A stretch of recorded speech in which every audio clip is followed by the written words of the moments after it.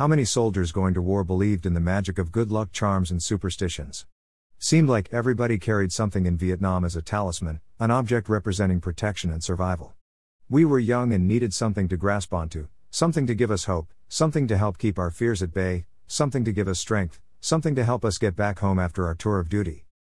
The most common that I remember seemed to be religious items such as medallions like St. Christopher or a cross hanging from chains around soldiers' necks, then Bibles, rosary beads and scapulars.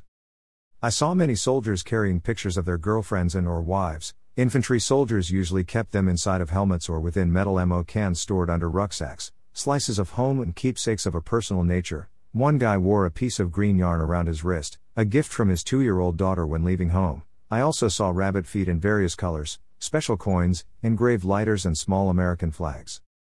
A few of the soldiers I knew wore special survival knives and other military keepsakes or mementos that were handed down through the family for generations. The knife this one particular guy carried saw service in World War II, Korea, and 2 tours in Vietnam. He was the 4th family member to wear it during a war. Then, others carried mementos representing the current sign of the times, meant to make a statement rather than good luck charms, peace symbols and jewelry fashioned from braided bootlaces. The latter, necklaces, wristbands and pendants, represented black power and were worn by many African American soldiers to support the movement.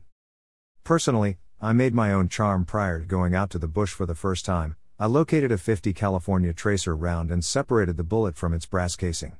Next, I dug out all the red incendiary powder from the copper round, looped some tripwire inside and filled the cavity with mud.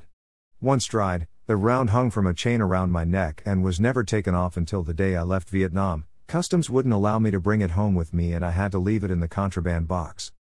What about superstitions? Many soldiers carried the ace of spades playing cards with them while on patrol, leaving them on dead enemy bodies and scattering them around the battlefield. Americans thought that these would scare or spook enemy soldiers. Years later, we all discovered that the symbol didn't impact them at all.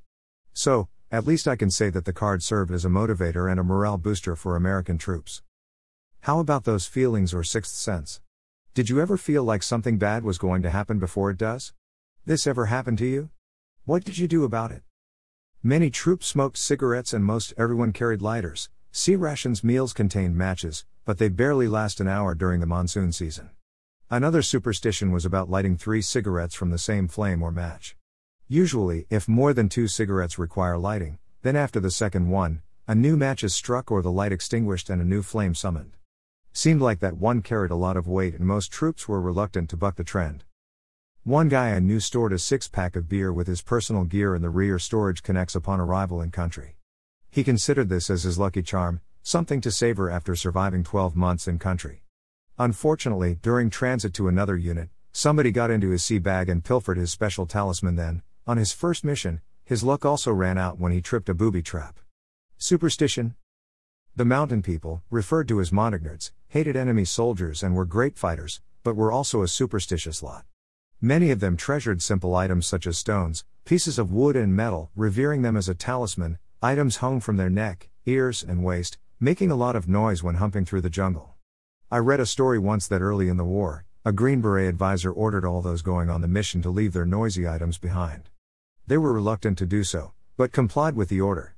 Later, this patrol walked into an enemy ambush and lost most of their troops in the fierce battle. You can guess how this was perceived back in the village. What about you, dear readers? Are you superstitious? Did you or do you carry a good luck charm? Tell us about your talisman. Thank you for taking the time to read this. Should you have a question or comment about this article, then scroll down to the comments section below to leave your response.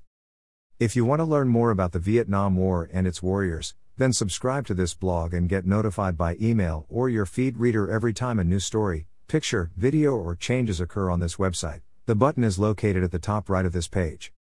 I've also created a poll to help identify my website audience. Before leaving, can you please click here and choose the one item best describing you? Thank you in advance.